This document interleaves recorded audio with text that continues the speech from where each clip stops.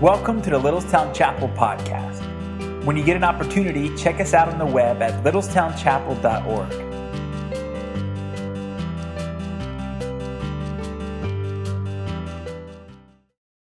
Well, how wonderful it is to be with you this morning.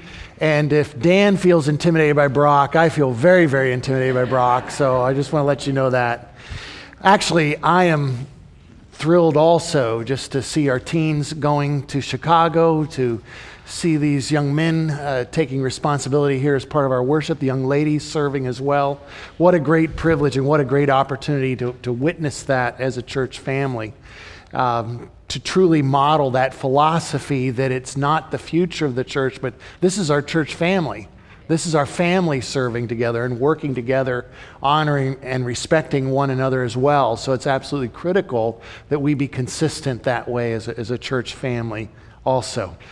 So we've been talking this last several weeks about the fact that Christ transforms our lives. And we've been using as our text the letter that Paul, the apostle, wrote to the church in Ephesus in ancient Turkey, and how in that passage, in that book, there's a section where he talks about the change that happens in people's lives when they meet Jesus Christ. And we've talked also about how there's one area in particular in the area of our relationships where the dynamic power of Christ really comes and is able to change everything and change the home in such a powerful way.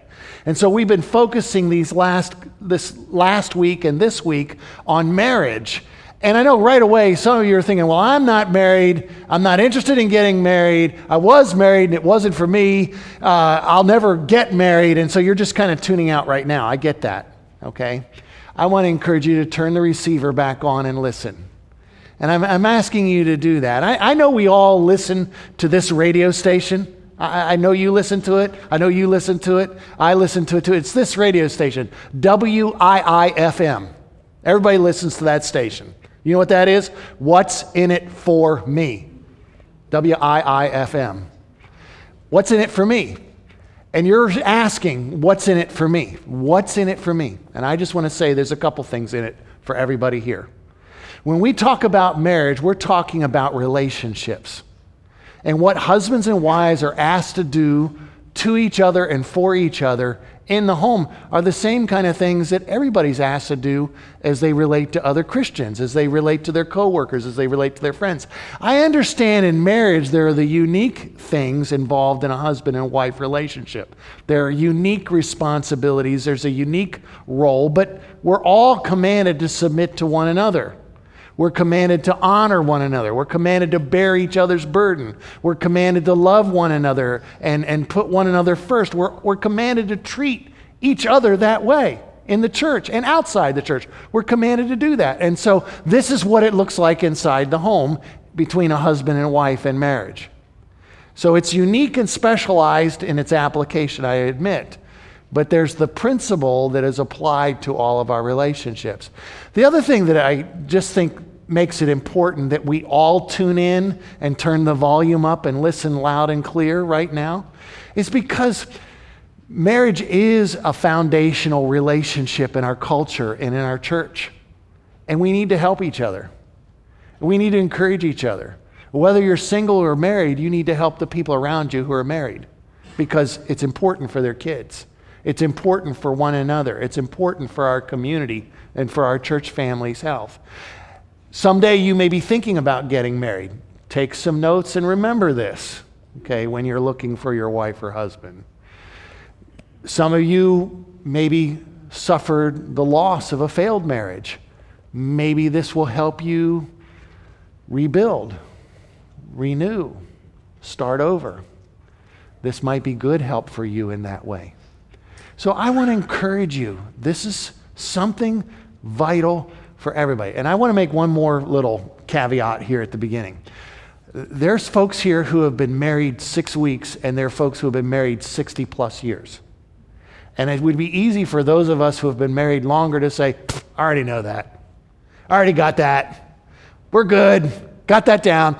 You better check in with your spouse about that to make sure that you're really that good. to make sure that everything really is fine, to make sure that all's going well, that your marriage is what it could be. Because I have a hunch that what you think is going great maybe is not going that great. And you might need to check on that. So let's bring a teachable spirit to this lesson this morning. Let's look at God's word with an open heart and an open mind and a willingness to hear what the Holy Spirit has to say as we read the scripture today. And so we're going to do that right now by looking at Ephesians chapter 5, starting at verse 21. This is on page 978. Now, some of you people that were here last week are thinking, you read that last week, and we already studied that. I thought we were going to make some progress and look at something else. And I just want to say that until we get it, we should keep looking at it. Okay? And I say that to me. I think it's worth looking at this passage again, even though we explored it and kind of picked up every rock and looked under every leaf, and we kind of looked along the path to see what the scripture says about our relationship with our husbands and wives in marriage. And yes, there's something that we can learn new and afresh today. Last week, we focused on the fact that your marriage matters, that God is doing something in your marriage. Your marriage matters not just to you and not just to your spouse, but it matters to Jesus Christ. It honors Him. It has the potential of honoring Him. It is a way for you to grow in your relationship with God's Holy Spirit. It's like a gymnasium where you exercise and learn what it means to really walk and be filled in the Spirit with the Spirit. It's also a battleground, not against your spouse, but it's a place of warfare because you and your spouse together are claiming a piece of territory for the kingdom of God, your marriage. And as you honor one another and love one another and be committed to each other in marriage and apply the scripture, you're claiming ground for the kingdom of God. You're advancing His kingdom in this world. You're not fighting against each other, but you're fighting against the evil one who wants to tear marriages down and tear our church and community down as well. So it's a spiritual battle. It's also a place, your marriage is a place where God wants to meet the needs of those who are in marriage, to help them grow and become wiser and stronger and healthier spiritually. And so when a wife is willing to honor her husband by respecting him and yielding to him, that blesses him and makes him stronger. It helps him. And as a husband unselfishly serves his wife and sacrifices for her and loves her and lays down his life for her, that blesses her and helps her, yes.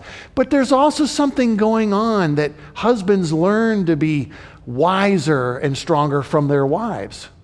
And wives can learn to be better people from their husbands as well, as we learn to use our gifts in marriage. And so it's something that God uses to make us stronger, better people. There's no question. But there's something else about your marriage that makes it so important, and that is it points to Christ. Everything in this passage reminds us that we're doing this because we belong to Christ. We're talking about a Christian marriage. We're talking about a marriage where Christ is at the center of the home. We're talking about yielding to Him and letting Him work in our lives, and in the process, our marriage points us to Jesus to remind us that we need Him more than anything else. It also is a reflection of Jesus to the watching world as well. So that's why your marriage matters to God. That's what this passage says. But today we want to focus not so much on that your marriage matters, but we want to talk about what's the matter with your marriage. We want to focus on the fact that maybe there are things in your marriage that are not going well. And we want to talk about the matters that are taking place in your marriage that will help it get stronger and healthier. And as we look at this passage, I want to remind you that really this passage is not focusing so much on your spouse as it is on you and me, that we would take responsibility for what we need to do to make our marriages better.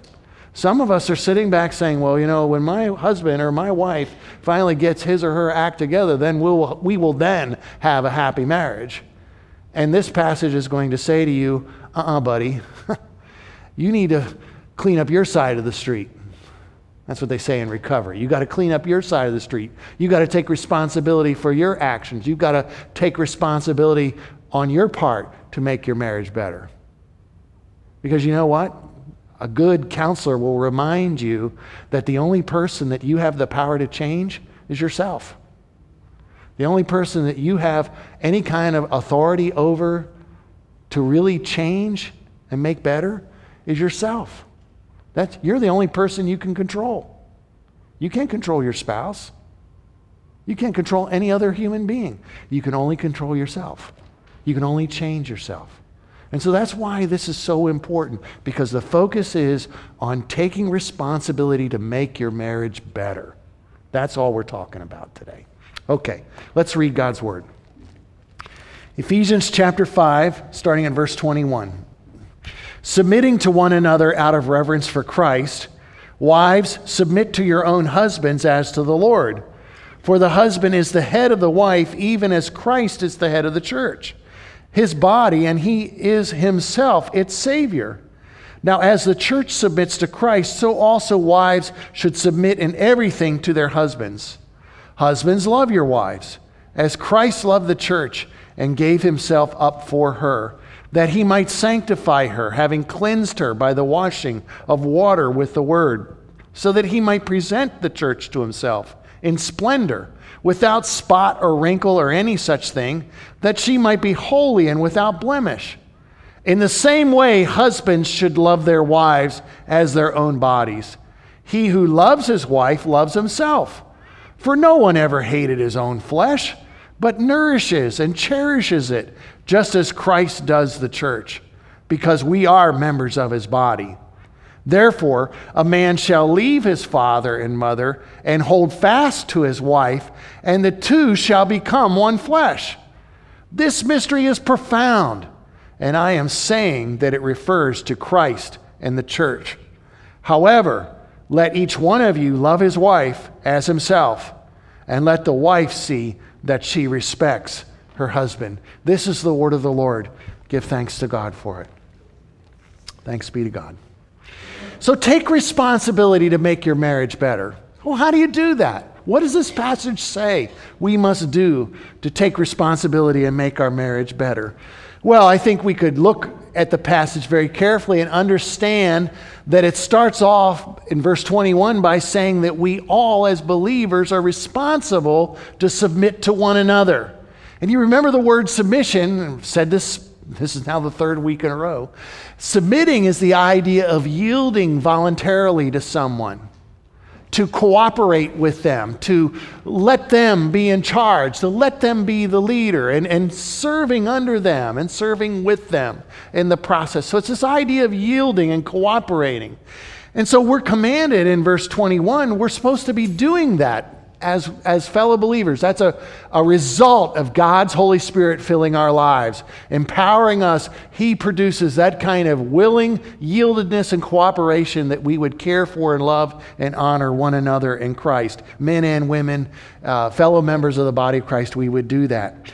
But then the specific application begins to occur in the area of marriage, beginning in verse 22, because the way that wives show that they are submitting to one another is when they submit to their husbands as to the Lord.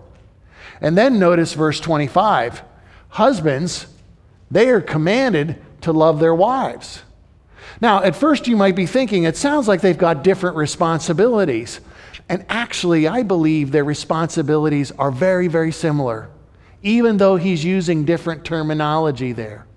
Because I think what he's trying to say is, as you use the analogy of Jesus Christ, the head of the church, and his body and his bride, the church, he's saying that the wife is like the church, and Jesus is an example for the husband. And so the wife needs to submit. She needs to voluntarily yield and surrender and give herself to her husband and follow his lead.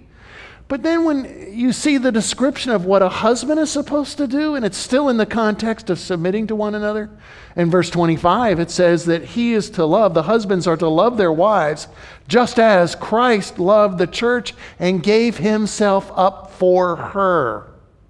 And then he begins to describe the process of Jesus surrendering his life for the church and purifying the church and cleansing the church, even though we were filthy sinners.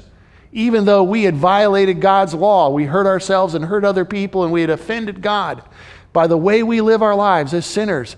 Jesus Christ looked past all that filth and dirt and said, I love you, and he gave himself to the church by dying on the cross in our place.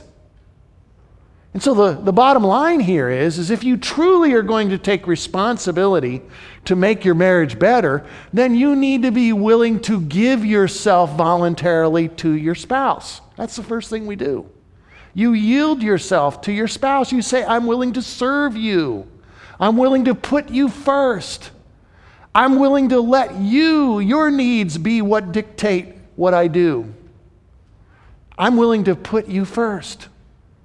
So when a wife voluntarily chooses to yield to her husband, she's respecting him and she's serving him and she's honoring him in that way, letting him be the loving servant leader in the home. And when a husband chooses to be that and takes responsibility to be the loving servant leader, he's not lording it over his wife or dictating to his wife or forcing his wife to obey or anything like that. Not at all. He's voluntarily choosing to sacrifice for her. He's voluntarily choosing to put her first, her needs first, to bless her, to build her up, to, in a sense, save her, like Jesus saves the church and purifies the church. And so there's this giving aspect of surrendering yourself for the betterment of the other person in marriage. That's what's required if you're going to make your marriage better, to just have this attitude, the spirit of sacrifice, a spirit of giving and surrender. And really what's the enemy of healthy marriages is selfishness and my way, and I've got my rights, and I'm going to do what I want and what's in it for me. When we bring that attitude into marriage, we hurt our marriages in the process. And I understand you need to have boundaries and we need to honor and respect and don't let people walk all over you, and I get all that. That's important to know. But the bottom line in this passage is for a Christian marriage to be healthy and strong, it starts with the act of surrender, the act of giving and putting the other first, not defending yourself, not demanding your own way, but yielding to your husband and yielding to your wife in loving sacrifice. That's what we're called to do, and it's important to see that. Having that spirit of cooperation and yieldedness and allowing them to go first. That's what makes our marriage healthy and strong. Now the thing is, you might be saying, well, if my husband were better and kinder and gentler, then I would be able to yield to him. Of course, if he were smarter or wealthier. And maybe some of you men are thinking, if my wife were lovelier, if she were prettier, if she were kinder, if she were this or that, and you could list all these things, these expectations, if she were just like that, then I would be able to give in and serve her and sacrifice to her. And that's never, ever, ever a condition for how we're to give ourselves to our spouses. That they meet some sort of expectation, that they rise and become what we demand and expect. It's never that. That's never a condition for you lovingly giving yourself in sacrifice and service to your spouse and surrendering to them. No, the reason we do this is because of Christ's example. We do this because of Jesus. And so the wife is called on to give herself to her husband and submit to him as to the Lord. You're doing it as part of your worship of Christ and surrendering to him. And the husband is called to love his wife as Christ has loved the church. And so the standard of comparison there is not how good my wife or my husband is or how great and good I am, but it's Jesus. It's yielding to him. It's recognizing that he has set the supreme example. And the thing is, this is what's really astounding to me, that when we look at the sweep of Scripture, the story of Scripture, you understand and I understand that really Jesus is the model for the husband and how to love his wife, but Jesus is also the model to the wife of how to submit to her husband. Have you ever thought about that? Okay, we get it in this passage starting in verse 25. Yeah, it's a bit obvious, because some of us men are slow and we need to have things be made obvious to us. But there it is, very blatantly put out in front of us, right in our face. You love your wife just like Jesus loved the church. But the wives are called to submit to their husbands like they're submitting to Jesus. How did Jesus lead the church? How did Jesus care for the church? What did Jesus do to save the church? In Philippians chapter 2, it says that he left the glory of heaven And he humbled himself, and he came to earth, and he clothed himself with humanity, and not just a great human, but he chose to become a servant or a slave. And he humbled himself to the point of death, and even worse than death, he died like a criminal on a cross. You see, Jesus is the ultimate submitter. He's the ultimate servant. He's the ultimate person who came under the authority of somebody else. He voluntarily chose to put himself under the authority of his heavenly Father. He willingly chose to do that. And he did that out of love, out of care, out of grace, to rescue us, to save us. He did that. And so when a wife is called on to submit to her husband and serve him and show respect to him, she's following the example, the powerful example of Jesus, who did that to save you and me. And when a husband is called to love his wife and serve his wife and give to his wife and lay down his life day by day and moment by moment for his wife instead of putting himself first, he's to follow the example of Jesus because he is the supreme sacrifice. And so for a wife, she's looking at Jesus the servant, and as a husband, he's looking at Jesus the sacrifice and Savior. And you see very clearly that Jesus is the example to both the husbands and wife of how to be a better husband and wife. And you say, but Jesus wasn't married. And that's true, he wasn't. But you know what? He left heaven and he came to earth looking for a bride. And he died for that bride, it says in this passage. And he sacrificed himself. And it says that even now he is purifying and cleansing and making beautiful the bride of Christ. And the day is coming in the very near future when Jesus returns and he will get married to his bride for all eternity. And you and I get to be part of that as the church. And so it's just incredibly important that you and I see this. That if we truly are going to take responsibility to make our marriages better, to not be content that they're okay with the status quo, which by the way is Latin for the mess we're in, okay? Just kidding. But if we're not content with the status quo and we truly want to improve our marriages, then we need to take responsibility to make it better. Don't wait for your spouse. You make it better. How? By giving yourself sacrificially and lovingly in surrender to your spouse. How? By following the example of Jesus, the servant Savior. Follow him. Now, the thing is, though, a lot of us in our marriages, we want to improve them. And so I get the idea that I'm supposed to serve my wife or my husband, and I'm supposed to yield to them and give myself to them. And I know I'm supposed to follow the example of Jesus, and I want to do that. But I just struggle because it just seems like we're still out of tune. We're misfiring. Not all the cylinders are firing, and we need to tune up our relationship, and things aren't just going well. And I think that's why Paul is challenging us. By the way, Paul was single, telling a bunch of married people how to live their marriages. I thought that was very fascinating here. Another reason to listen. But as he's saying here, he's challenging us that you need to connect. I need to connect to my spouse. Because in verse 31, as he's explaining all this relationship of Jesus to the church and purifying the church, and the church is the body of Christ and belonging to Christ, and Christ cares for his body, so husbands need to care for their wives and do that. He then brings in this quotation from Genesis chapter 2, verse 24, where it says this, "Therefore a man shall leave his father and mother and hold fast," literally cling to his wife, "and the two shall become one flesh." And that's not just a great verse for a wedding ceremony, but it's a reminder of the work, of the effort, of what's required to really grow closer to your spouse and develop a holy, happy marriage. Not just holy matrimony, but have a happy matrimony as well. And it starts with a leaving father and mother and cutting the cords of allegiances to them, and then turning and connecting to your spouse and sticking to your husband or sticking to your wife like glue. Fusing with them. Not feuding, fusing with them. holding fast to them. So how do we do that?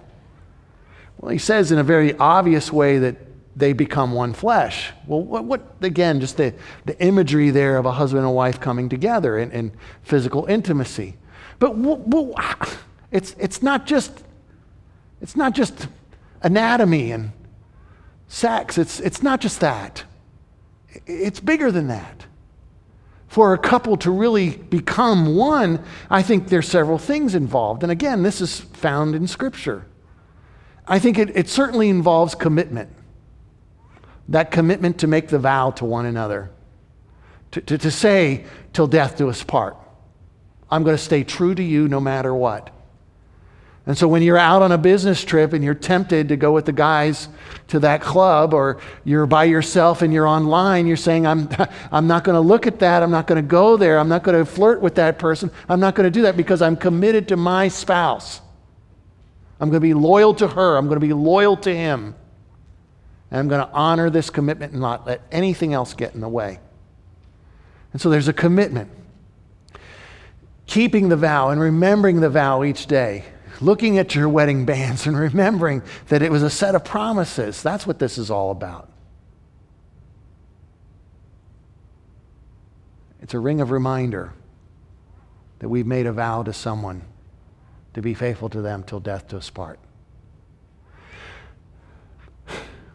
Becoming one in marriage and being connected to your spouse is not just about commitment, it's also about communication. It's about learning to talk and listen. And some of us are really good talkers and not good listeners. And some of us can listen and listen and listen, but we don't really express ourselves well.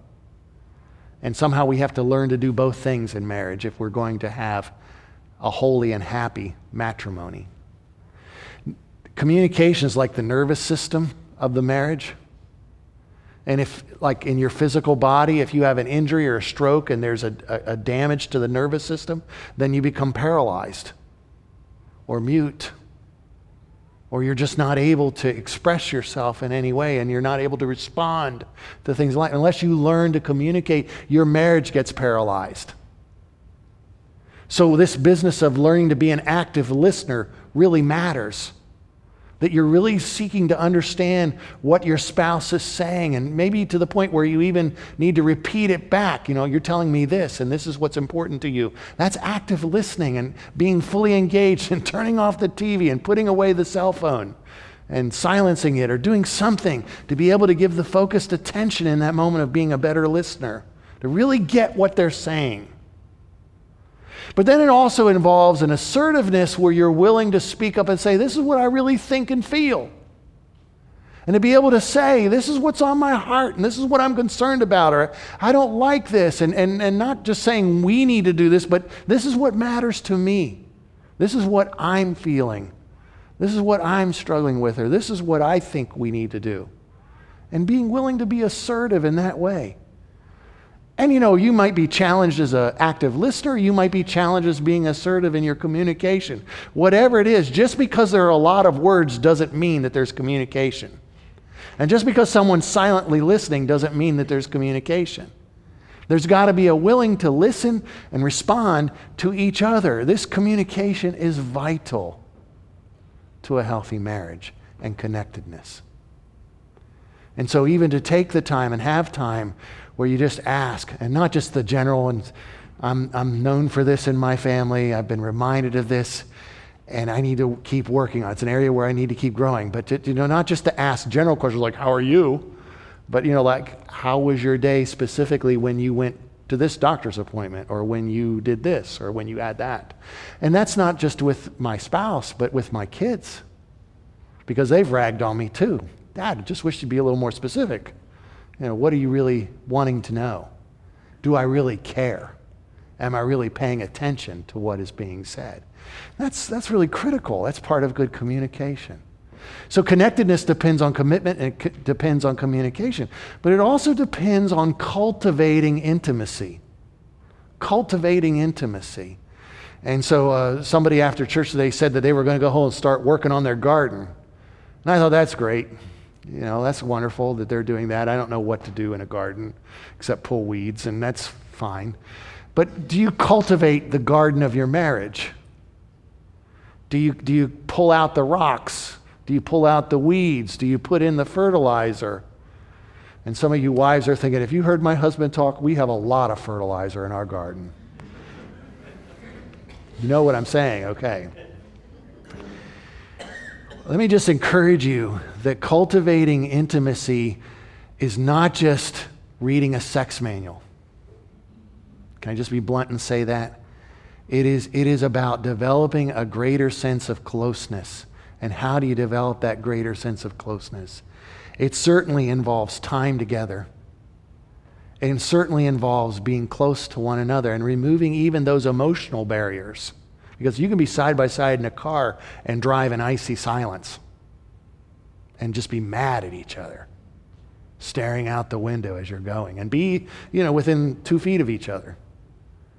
But tearing down those barriers of asking for forgiveness and admitting wrong and granting forgiveness and listening carefully and speaking what you're really feeling and telling about that. And I get for us men it's hard to tell what you really feel. You might take 3 days to figure out what you really feel. I understand that. But at the same time, being honest about this is what you really feel and what you really think. So cultivating time together, cultivating a sense of closeness and removing the barriers between you. But it all starts with an honesty.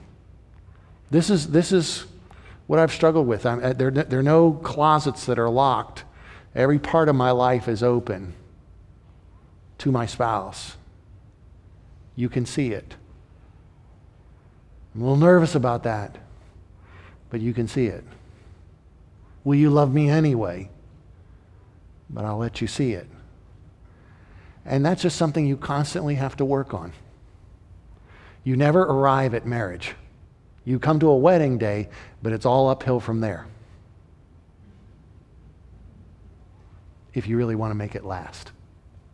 It takes a lot of work. I think that this verse 31, it's a reminder that we must work at clinging to one another. And the thing is that a lot of us, we get frustrated and we think, it's so hard to communicate to him or her. And communication with human beings is one of the hardest things that there is in life because humans are difficult. They are. And the whole, men from Mars and women from Venus type of thing, there's something to that. There are differences. And while we say vive la différence and we like it, a lot of us are saying, what the heck is going on here? I read recently that a woman who was talking about Christian marriage, she talked about her friends who were gay. She lives in a large metropolitan area, and she has many friends who are homosexuals. And she says that when I talk to these gay men and these gay women, they will tell me that it's easier being with a male husband, a male wife. And having that gay relationship. Why? Because it's just the communication's so much easier because we just understand each other. It's easier when the two women are together because they just understand each other. And it's not that much work because we're both women or we're both men. And yet that's not God's design. That's not what we're supposed to do. And so heterosexual communication is extremely difficult. In marriage, but then outside of marriage. Think about trying to deal with your coworkers that are of the opposite persuasion of gender and how they don't understand stuff and how they don't get what you're thinking and what you're saying and what you assume. It's challenging. And you know how it is, how men, when they're together by themselves, make fun of the women about, they're so hysterical and that kind of stuff. And how women go, my husband, he's such a knuckle dragger and all this kind of stuff. And I think he's still living in his cave. I'm glad I'm here to civilize him. And so we make these jokes. We make these jokes about each other. Part of what we're joking about is the very big differences between men and women. And it takes work. It takes work. It takes time. It takes an attitude of giving yourself daily, always, for your husband and wife. It takes all this help in following the example of Jesus. But it takes something else. For you and I to do this, we can't do it on our own. We need help. We desperately need help. And for some people, if you're struggling and trying to make your marriage work and you're struggling with trying to stay connected and Maybe there's been infidelity in the past, or maybe there's some sort of trauma and abuse from your past. Maybe a very terrible, catastrophic failed marriage in the past. And these are all things that just make it very hard to make this marriage work. Maybe there are all other sorts of expectations and things. It may be time for you and your spouse to consider visiting a counselor and working through these very difficult and demanding issues. Just being willing to put them on the table and talk about how to process them and what to do in light of it. It's worth doing that, and I want to encourage you to consider doing that. I want you to consider and encourage you to invest in good books or videos that can help you grow in your marriage. There's a couple I just want to give a sales pitch to, and that is Tim and Kathy Keller's book, The Meaning of Marriage. This is like the theology of marriage, and it's a wonderful book. It's written by both of them.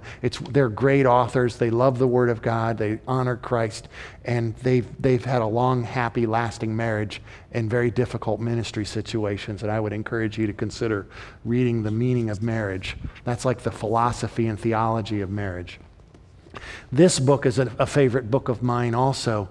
Someone gave this to my wife and I years ago to encourage us, and we've used it to try to encourage and help some other couples as well. It's called A Lasting Promise, Fighting for Your Marriage, a Christian Guide to Fighting for Your Marriage. It's a set of authors there. This is excellent on communication stuff, communication issues, and that's what I think is probably the major problem in most troubled marriages is the lack of communication. So, A Lasting Promise. And then here's a little pair of books that I think are a gold mine. This is a set of books for women only and for men only by Shaunti and Jeff Feldhahn. And the Feldhahns are, one's a lawyer and the other was a Wall Street researcher. And they have interviewed like 1,000 married couples and then done a deep dive into Scripture. And they came up with a book to help men understand women. And you're probably saying, why is it so small? But it's really valuable. It really, really is, okay? And then for women only, what you need to know about the inner lives of men. And you're probably saying, why is it so small too? And that's all right. But these are really cool. And men, I just want to say, this book for men only, it has a quick start guide. So when you're like, what is this book all about? Just pull the quick start guide out and read that. You know, like when you get a new TV set or lawnmower or something like that, and you need to figure out, how do I start it and get mowing the grass right now? You pull the quick start guide out. So that'll help you, okay? Something else that will really encourage you that I want to tell you about Shaunti and Jeff Feldhahn. Right Now Media, the Christian Netflix application that we've made available to you, that we're paying a subscription for you, for everyone here at the church to be able to use. The Feldhahns have a series of videos on that website. If you look up marriage and you look up Feldhahn, Shaunti and Jeff Feldhahn, if you find them, they have for men only the talks there, for women only the talks there, for couples only the talks there. They are hilarious, and yet they are so down to earth and so biblically centered. I think you would be really, really blessed if you get hold of any of their information as well. But we need more help than that. And that's why I am so thankful that God has sent His Holy Spirit. And that's why in this whole context of the discussion of what Christian marriage is all about, when we see the sacrifices that we must make for each other as husbands and wives, when we see that we're to be following the example of Christ, when we recognize how hard it is to connect with one another in a world full of distraction, we need help. And the helper is the Holy Spirit. And so all of this is to be done in the filling of the Spirit. And I need to say really quick, and in case you're thinking this, is that you're telling me to submit to my husband, but he's abusive. And I'm telling you, if that's happening in your marriage, then you need to get out of that marriage. I'm sorry, I'm going to say that. You need to get out of that marriage. You need to come to the leaders of the church and report your husband. And we need to go to the authorities and say, this abuse has got to stop and it's wrong. Okay? So I want to encourage you to do that. If you have a friend that's in an abusive relationship, abusive marriage, you need to encourage her to get out as well. You need to help her do that. That is right to do. Verbal abuse, emotional abuse, physical abuse, that has no place in the church, has no place in marriage. And unfortunately, many churches and denominations and pastors and priests have used this text of Scripture to say a wife has to submit to her husband and she's just got to take it, whatever he dishes out. And that's not true. Because you know what this passage says is a wife is to voluntarily submit to her husband. Not the husband, make your wife submit. It doesn't say that. Because the example here is Christ giving himself to the church to save it, to serve it, to sacrifice himself for her. Okay? What if my husband doesn't really want to be a spiritual leader? What if my wife doesn't want to submit or follow? Take responsibility and understand, do what you can do to love your wife, to love your husband, and honor him that way. And you say, but it's so hard. That's why we need the Holy Spirit.